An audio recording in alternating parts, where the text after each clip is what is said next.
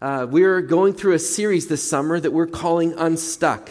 And it's a series really where we're just taking a look at common challenges that all of us face. But the good news is we don't have to face them alone. We all face challenges. That's the bad news. But the good news is we don't have to face them alone. We can have hope through faith in Jesus Christ. Now, if you know me, you know that I am a very optimistic person. I'm a person that tends to see things very optimistically. And when I see something, I think to myself, wow, it's all going to be great. My wife, on the other hand, she sees things and she's like, no, it's not always going to be great. And we're a great balance for each other because I tend to be an optimist, and it's gotten me in trouble many times. You can ask her. She's got stories, okay? But on the other hand, she's a great balance to me because she sees things realistically. So together we make a good pair, a good combination. But the fact of the matter is, I have learned from walking with my wife, who sees things very realistically, and then also just walking through life and having to hit things and go, wow, that didn't work out the way that I thought it was going to work out, is no matter how optimistic I can be, the reality is there are still challenges that we face, still things that we come up against that don't always work out the way that we want them to. That's just the reality. And if I told you anything other than that, I wouldn't be loving, because I wouldn't be telling you the truth. The truth is we all face real challenges, real struggles, and they can cause us to feel stuck. But the truth alongside of that is that when we feel stuck, when we hit those challenges, it is a grand opportunity for us to say, I want to move forward, but not on my own. I want to move forward with Jesus. And that's the grand opportunity that we have for us when we hit challenges, when we hit crises that are hard, that are difficult, that create pain, that create anxiety, that create hurt and lots of different arenas. We have the opportunity in those moments to say, I can stay stuck trying to do it on my own, or I can say, Jesus, I need your help, and I want to walk forward with you. And the good news is Jesus promises to walk with us in the midst of the challenges that we face. And we so desperately need that.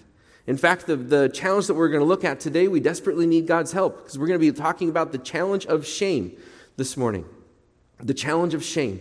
And so here's what I want to do. What I want to do is I want to read a passage for you that really addresses this subject.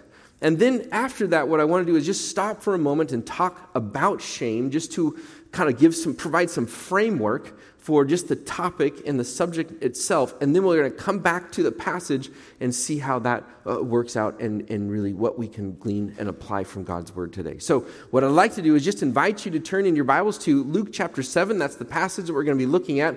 Luke chapter 7. If you don't have your Bible, hopefully you received that handout on your way in. It has the passage printed for you. But once you find it, please stand. We're going to read the passage together all at once. I want you to hear the story in its entirety.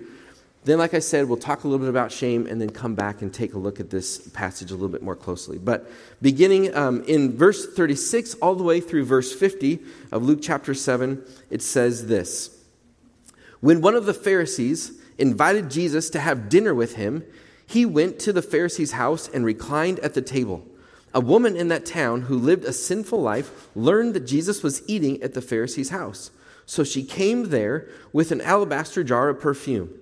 As she stood behind him at his feet weeping, she began to wet his feet with her tears. Then she wiped them with her hair, kissed them, and poured perfume on them. When the Pharisee who had invited him saw this, he said to himself, if this man were a prophet, he would know who is touching him and what kind of a woman she is, that she is a sinner. Jesus answered him, Simon, I have something to tell you. Tell me, teacher, he said. 2 people owed money to a certain moneylender. One owed him 500 denarii, the other 50. Neither of them had the money to pay him back, so he forgave the debts of both. Now, which of them will love him more? Simon replied, I suppose the one who had the bigger debt forgiven. You have judged correctly, Jesus said. Then he turned toward the woman and said to Simon, do you see this woman? I came into your house. You did not give me any water for my feet, but she wet my feet with her tears and wiped them with her hair. You did not give me a kiss, but this woman, from the time I entered, has not stopped kissing my feet. You did not put oil on my head, but she has poured perfume on my feet. Therefore, I tell you, her many sins have been forgiven, as her great love has shown. But whoever has been forgiven little loves little." Then Jesus said to her, "Your sins are forgiven." The other guests began to say among themselves, "Who is this that even forgives sins?" Jesus said to the woman, "Your faith has saved you. Go in peace." Okay, go ahead and have a seat. Now, there is a picture that maybe some of you have seen on the internet. I'm not sure if you've seen it before. There is a picture on the internet. It's quite funny. It's a picture of a guy, and actually I brought it for you. It's a picture of a guy who's showing off a tattoo that he has, and the tattoo that he's showing off on his chest, I don't know if you can read it, it says, "No regrets." No regrets. He has it tattooed across his chest. But of course, if you look closely, you see that he's misspelled regrets. So it's humorous, and there's memes out there about it because there's just something there that's just so humorous, because no regrets. Well, maybe just one letter kind of regret on this decision, if nothing else, right? But it's one of those things that that's easy to say. I have no regrets in life, but the reality is most of us have things in our life that we do regret. There's things in our life that we bump up against. There's things that we do, things that we've said that we would love to take back. Ways that we have acted so selfishly that it just pushes people away. And it's damaged relationships. We all have those kinds of things. And with that kind of regret comes this concept that the Bible speaks about, which is both guilt and shame.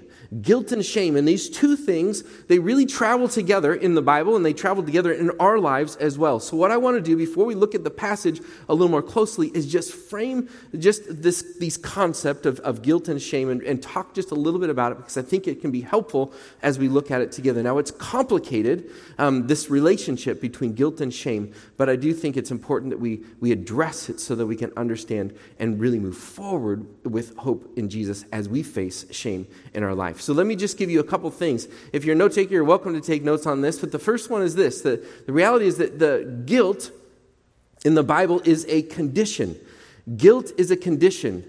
Guilt in the Bible, when it talks about it, it's a condition that we have. So it's a verdict that comes against us. When we do something we can have guilt, by the way, is a condition against God or against other people. So against God, when we worship things above Him, that's called idolatry. When we take something good and make it the great thing, and we push God aside, that's a guilt. We are guilty of idolatry in that moment. So there's a condition that we have before God. But if we find ourselves in a position where we're stealing from someone, then we are in a guilt condition against that person because we've stolen from them. So guilt can be before God, before others, but the Bible talks about guilt, and it talks about it as a condition. Now, the other thing then is shame. So what is shame, and how does that connect? How do those two things work together? So shame is this.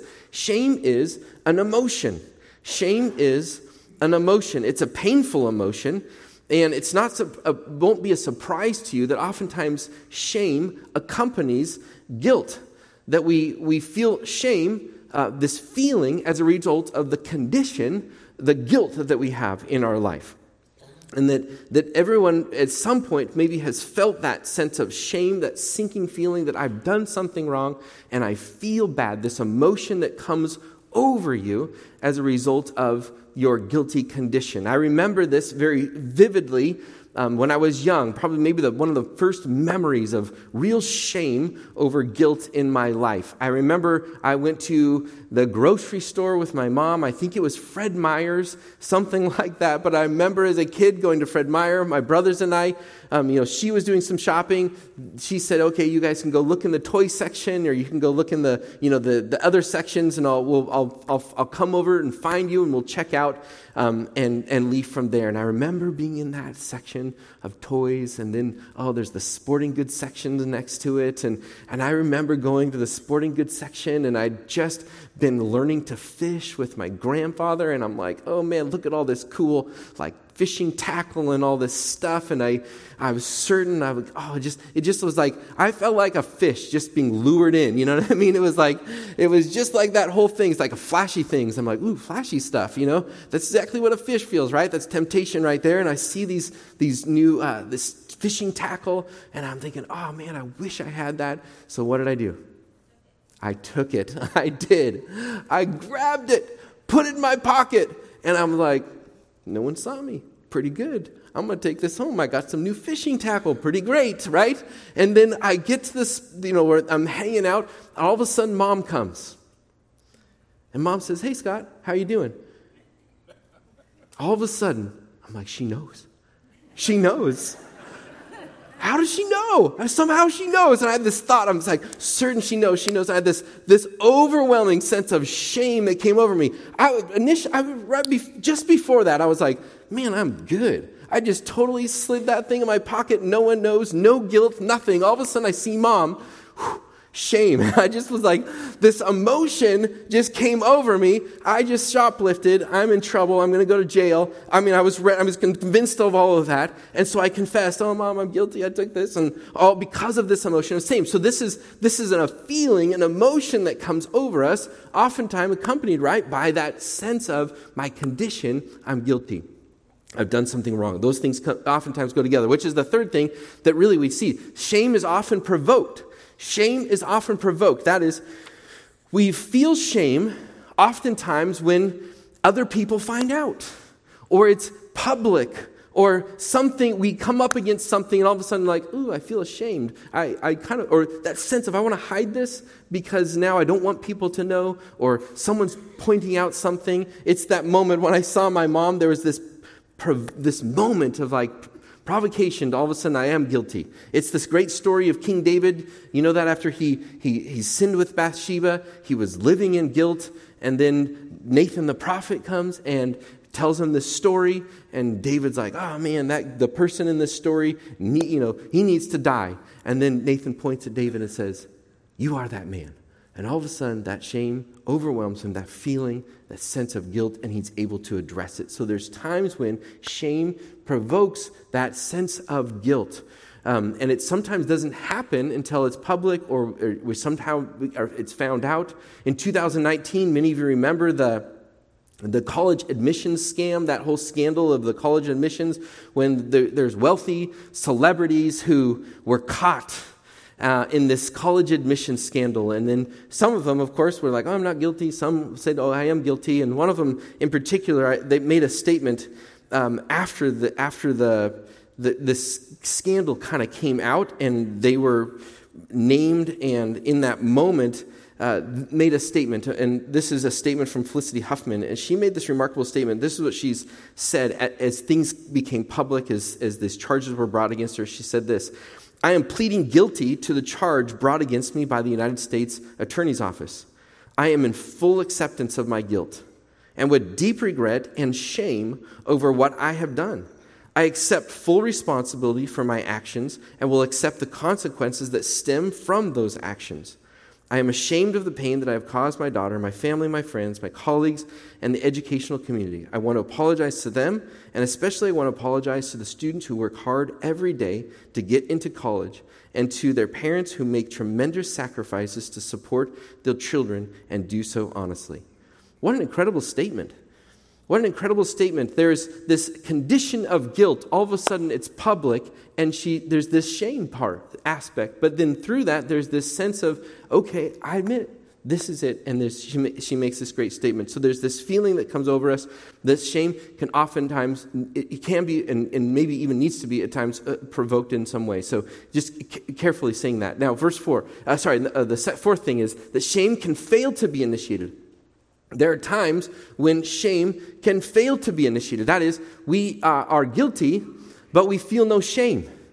And there's times and there's moments when people in extreme cases have real and true guilt, but they feel no shame. And that part of that really we would classify as psychopathic.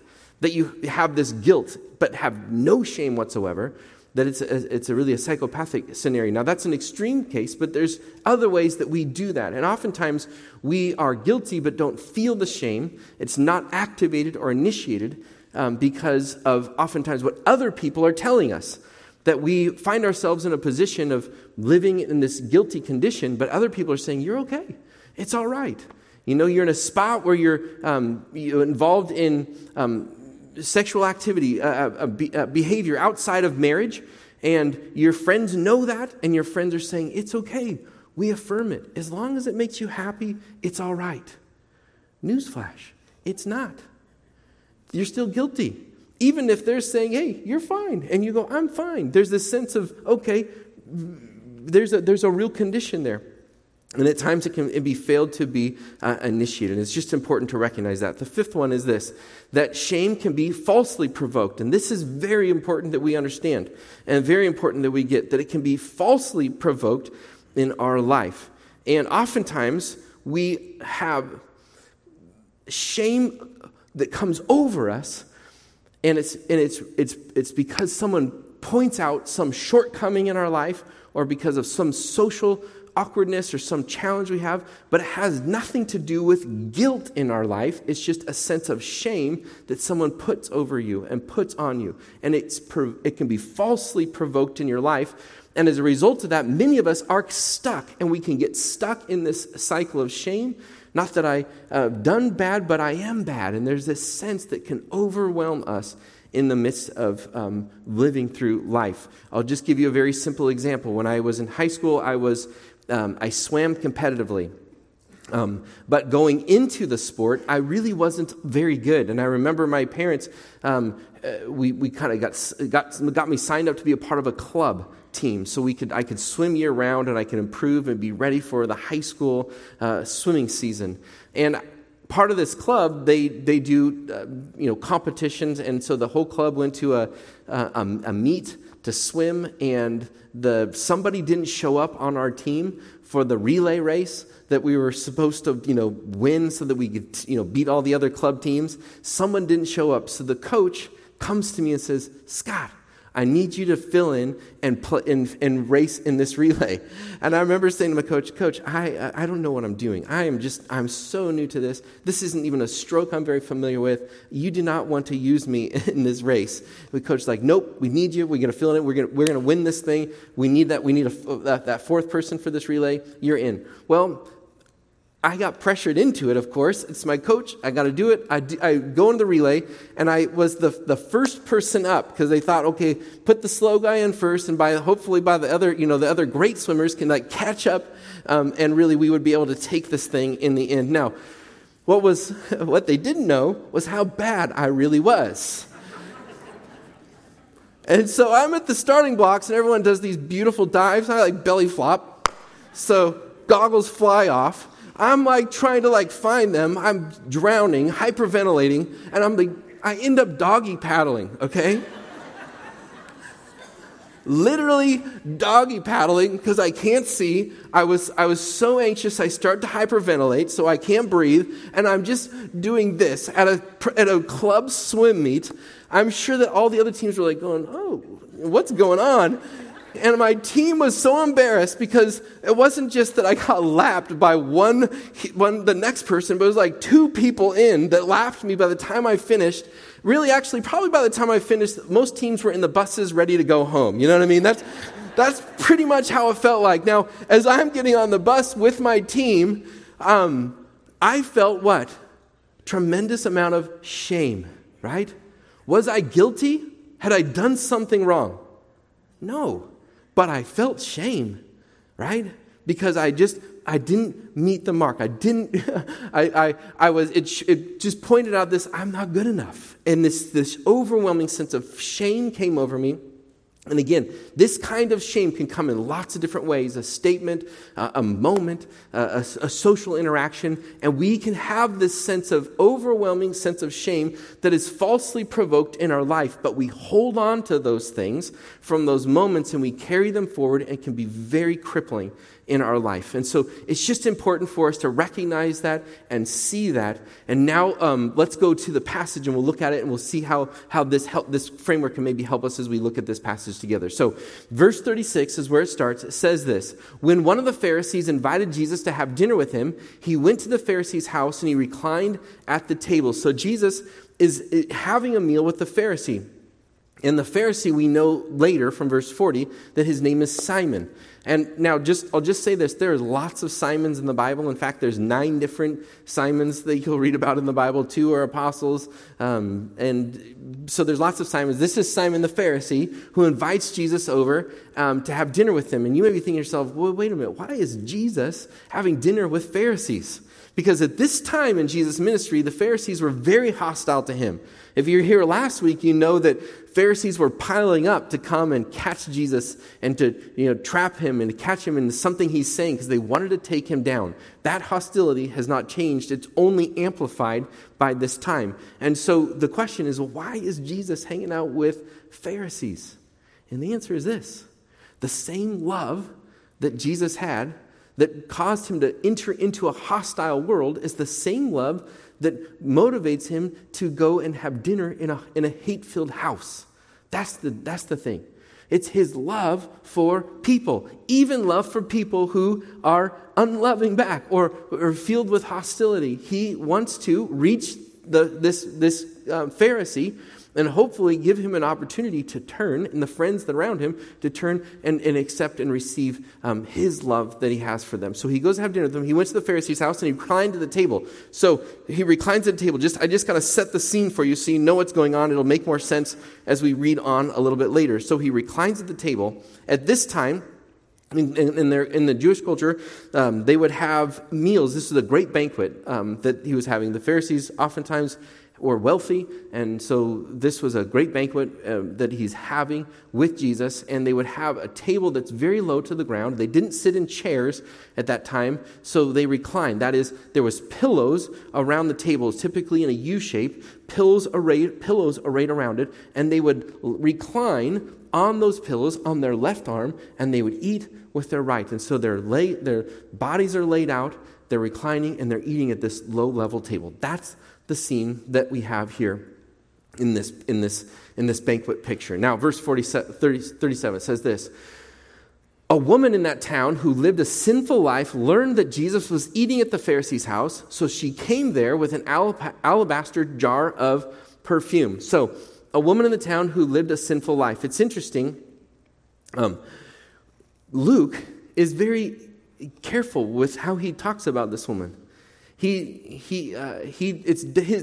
saying she lived a sinful life, it's his delicate way of saying, she's a prostitute. But he's trying to care for her and honor her, yet at the same time share what the reality is. So there's a woman who's lived a sinful life. That is, she's a prostitute. She's learned that Jesus was eating at the Pharisee's house, so she came there with an alabaster jar. You might be thinking to yourself, how did this woman get into this party? If the Pharisee's hosting a party for Jesus with all his friends, how does this woman get there? Well, in this culture, it would not be uncommon for those who are wealthy to want to show off how wealthy they are. So they'd kind of have an open door policy, right? They'd be wanting to have a big banquet, but looky-loos could come in and say, whoa, man, this guy, look at his house, look at how opulent it is and how wealthy he is. And so they liked the attention, the praise of others. So they'd had this open door policy a bit, and at the same time, when wealthy people would banquet or eat, it's just inevitable that people who are poor and down and out would be looking for scraps, looking for opportunities to get something tossed to them, something that they might hold on to. So that's also what's happening here in this time. So she comes to this house. She came there with an alabaster jar of perfume. She comes with an alabaster jar. An alabaster jar is just a stone jar, and in the jar is perfume. This is what she comes with. And this is what she has. In a certain sense, if she's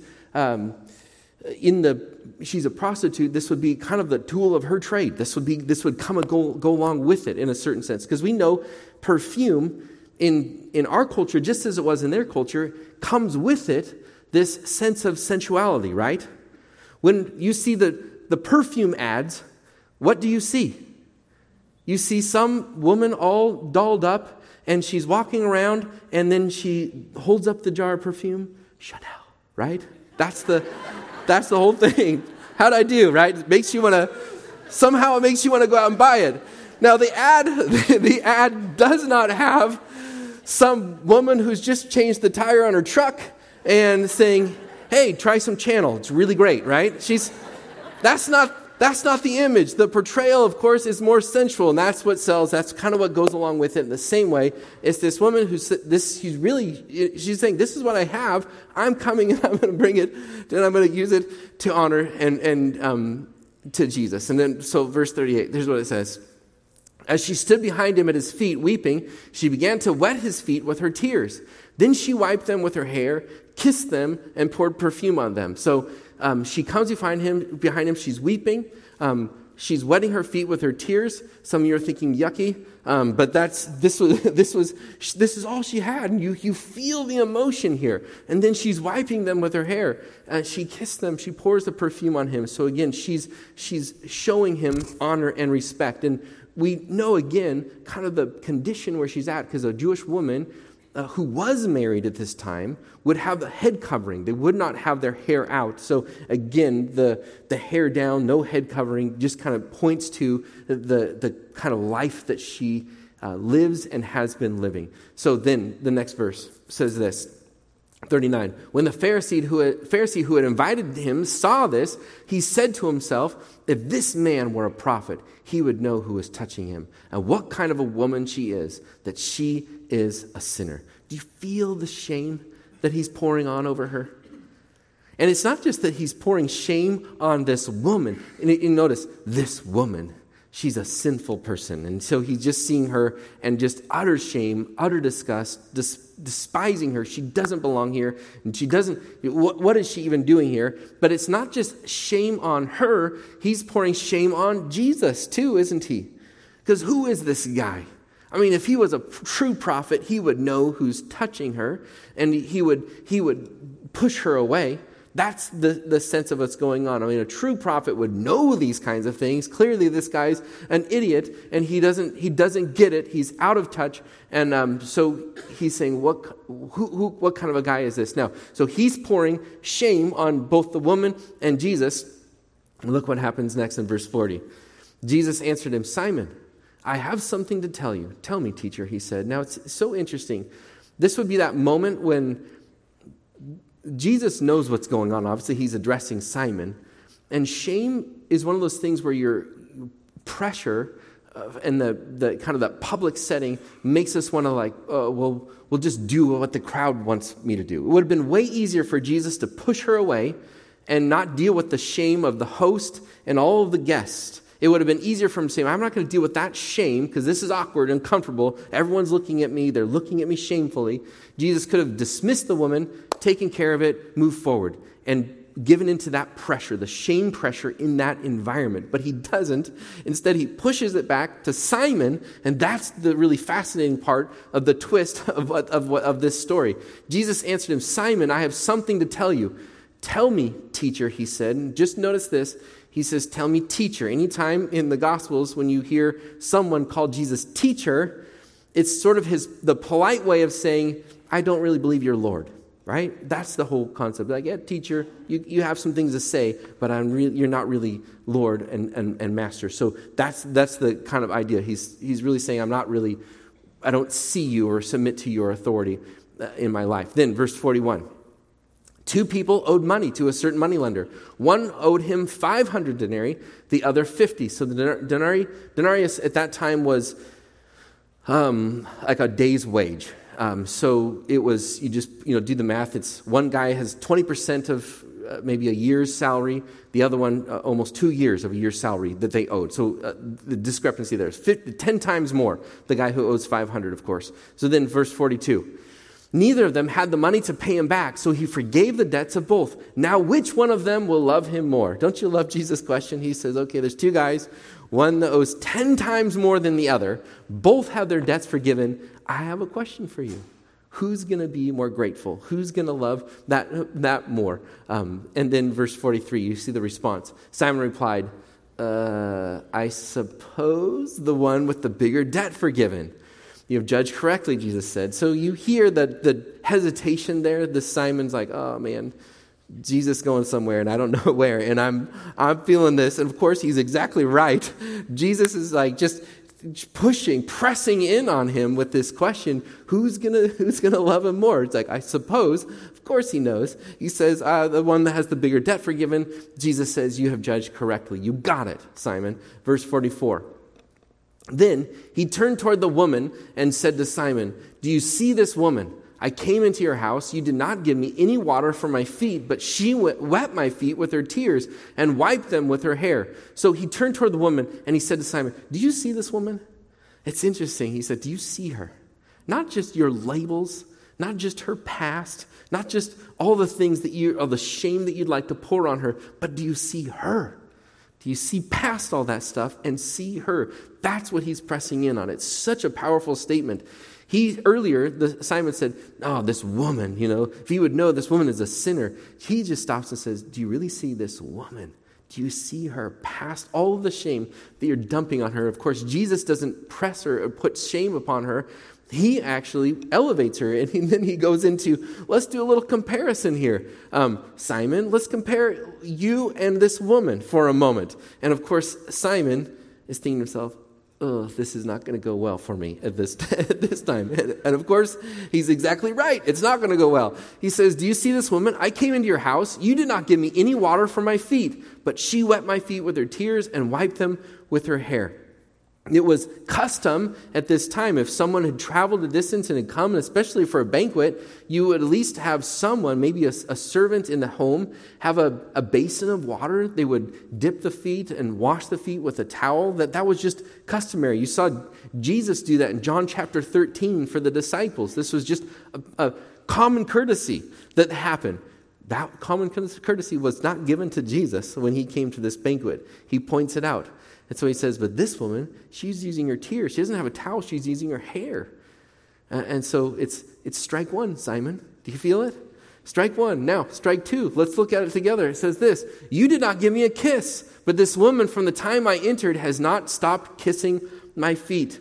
So it was customary, again, in this culture, just like it is in our culture, we give a handshake to somebody. That's a normal, expected greeting. In their culture, it would be expected that you would give a kiss on the cheek.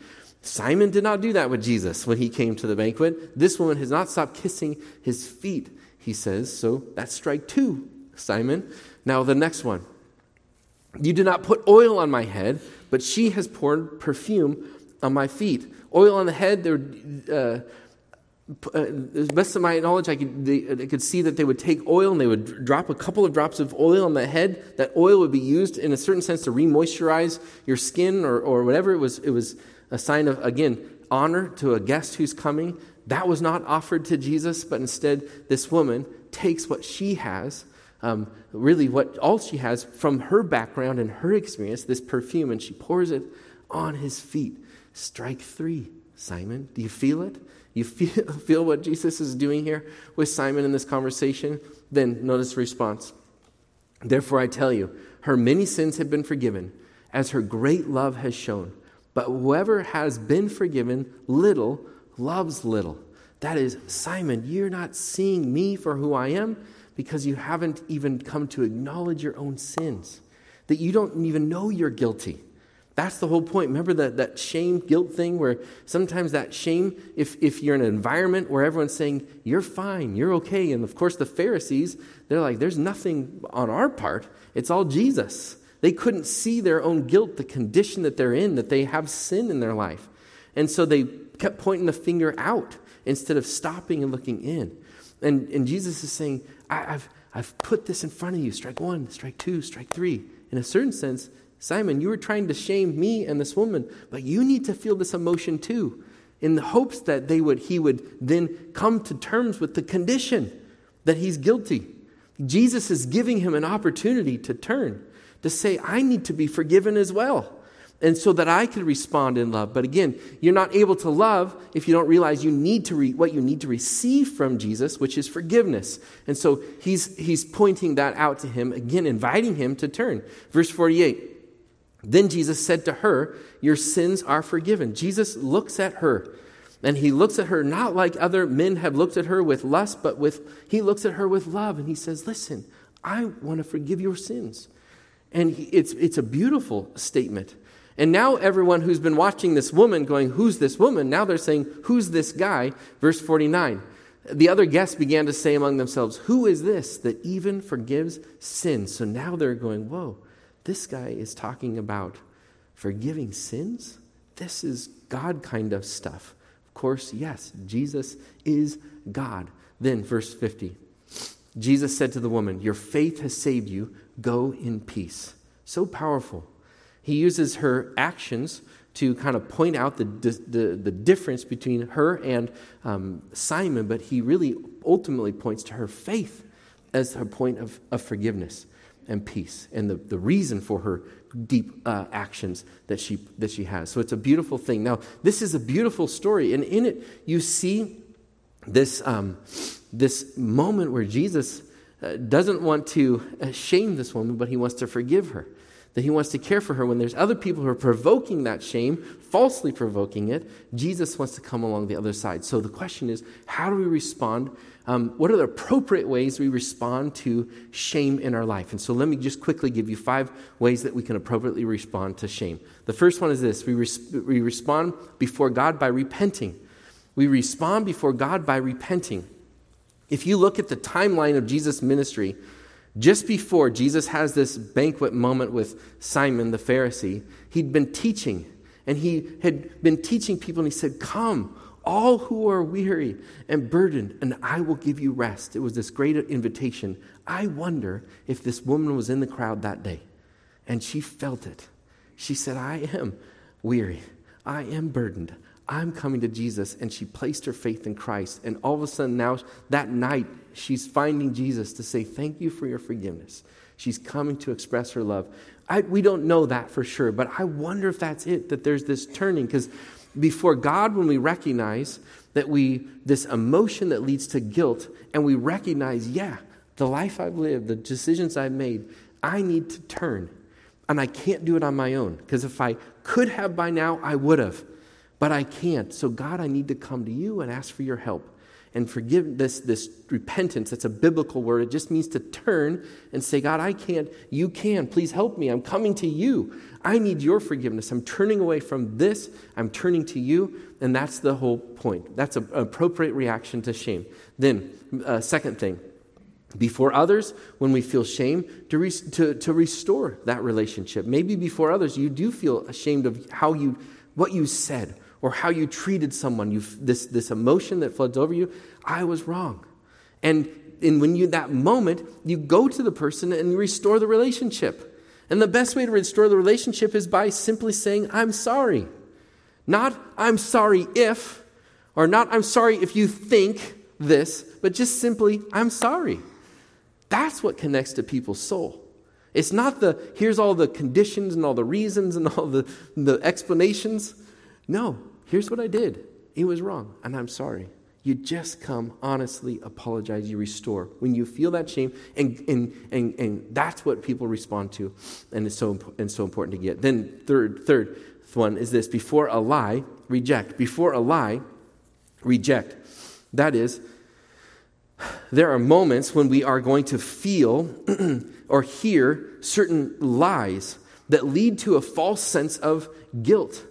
Certain lies that you are not good enough. Again, it's that shortcoming thing. Like, if I didn't perform well, or if I'm not good enough in these ways, then we feel a sense of shame, and we can buy that lie. And I know that many people here have that shame message that comes to you as a lie so often, that you're not good enough, that you're unlovable, that you're just you mess up. Some of you are coming from a shame-based home. And you grew up hearing you're not good enough. You grew up hearing, if people saw this, what would they think? So get it together, hold the lie, don't let anything out, hold it all in, and it's a shame-based existence. And some of you are carried that forward into adulthood and still struggle with it. And so I might just add this, that for some of you here to face the lies of the enemy, the accuser, of shame that's false in your life, false shame, you may need to see a counselor to help you through it. To find someone who says, hey, I need help because I'm so stuck. I need some professional guidance to help me deal with these lies and replace them with God's truth. That's what you may need. And for some of us, some of you just need to recognize that you may need more help to go through to get to a point where you can reject those lies. Reject the lies that you've been fed, you've been told, the things that you're held on to, that you bring up about yourself that are so debilitating and in your life. So then a fourth one is this. Before a weak conscience, remember. Before a weak conscience, remember. And this is important because sometimes we just have a weak conscience and we just think to ourselves, we have this sense, I don't know if I've done something wrong, but I just feel like I'm wrong. And you have these moments of your conscience is again, that's that lie coming in, feeding you that you're not good enough, that you've done some wrong things, but you are wrong, that you are bad. And even after you've been forgiven, you can find yourself feeling those things and those shame messages come up. And so just mention this, in Romans 8, chapter 1. Therefore, there is now no condemnation for those who are in Christ Jesus. You need to remember that. We need to remember it. If you've been forgiven, you've confessed, you've forgiven, you experienced God's forgiveness in your life, we need to remember that. Again, let me say it. There is therefore now no condemnation for those who are in Christ Jesus. This is important. We need to remember it when we have those weak conscience moments. Then the fifth thing is this. Before Jesus, we need to rejoice. Before Jesus, we need to rejoice. In Hebrews 12, verse 2, it says this, let us fix our eyes on Jesus, the author and perfecter of our faith, who for the joy set before him endured the cross, scorned the shame, and sat down at the right hand of God. It says in this verse that Jesus scorned the shame. This is what Jesus did for us. He took our shame away when he went to the cross. It's a beautiful thing. So we rejoice in his work on our behalf, that through Jesus Christ, we can be forgiven, that our guilt can be removed because of his sacrifice, his substitutionary death. But then also, he doesn't just want to take the condition away. He wants to take the emotions that lag behind it. Our own sense of feelings of shame, that sometimes just this complicated relationship we hang on to. Jesus not only wants to take our guilt away, he wants to remove our shame. This is the powerful work of Jesus Christ on our behalf. There's a story that I'll just end with. It's just a powerful picture, a story that I heard about a guy who got invited to eat dinner at a very wealthy person's home. And in this wealthy person's home, it's one of those dinners, those banquets where there's more forks and spoons than you know what to do with. You don't know which one am I supposed to take or what. So you watch everybody else, and it was kind of those kinds of scenarios. And this guy has never been to something like that, so he just, they're all forks. They all work, right? Just pick one, go. That's kind of the mindset. And in this dinner environment, they brought out finger bowls. I don't know if you've ever been in a meal, for a fancy meal where there's finger bowls, but the finger bowl had a lemon in it, and this guy just assumes, it's just a drink, right? So he takes the finger bowl, which is, of course, meant for washing your fingers. He takes it and he drinks it. Now, everyone at the table is just looking at this guy. They're horrified, but the host, the wealthy man who was hosting the dinner, saw it, immediately picks up his finger bowl and starts drinking it. And guess what? All the other guests did too. Because there's something powerful. He says, hey, you're feeling shame. I want to take it away. And so what I'll do is I'll take that too. And I want to take your shame away. And that's what Jesus does for us on the cross. He wants to take our shame away. You don't have to live stuck. But we can have hope. We can move forward because we have a God who said, I've done it for you. I went to the cross to address the condition of guilt, but also to help you move forward and to be free from the emotion of shame that we so often hold on to. Let's take a moment and let's thank Jesus for that. God, we do come before you and we just thank you for your work on the cross on our behalf. And I just know that there are people here this morning who frequently find themselves feelings of shame, who have messages that they've been told or have repeated, who have self-condemnation that constantly comes up. God, I pray that this morning you would remind them of your work on their behalf. That there is therefore no condemnation for those who are in Christ Jesus. That through faith in your work, they're set free. And I pray that you would give them a sense of that freedom today. Lord, for others of us, we just need to stop and we just need to say again, thank you, to rejoice in your work on our behalf.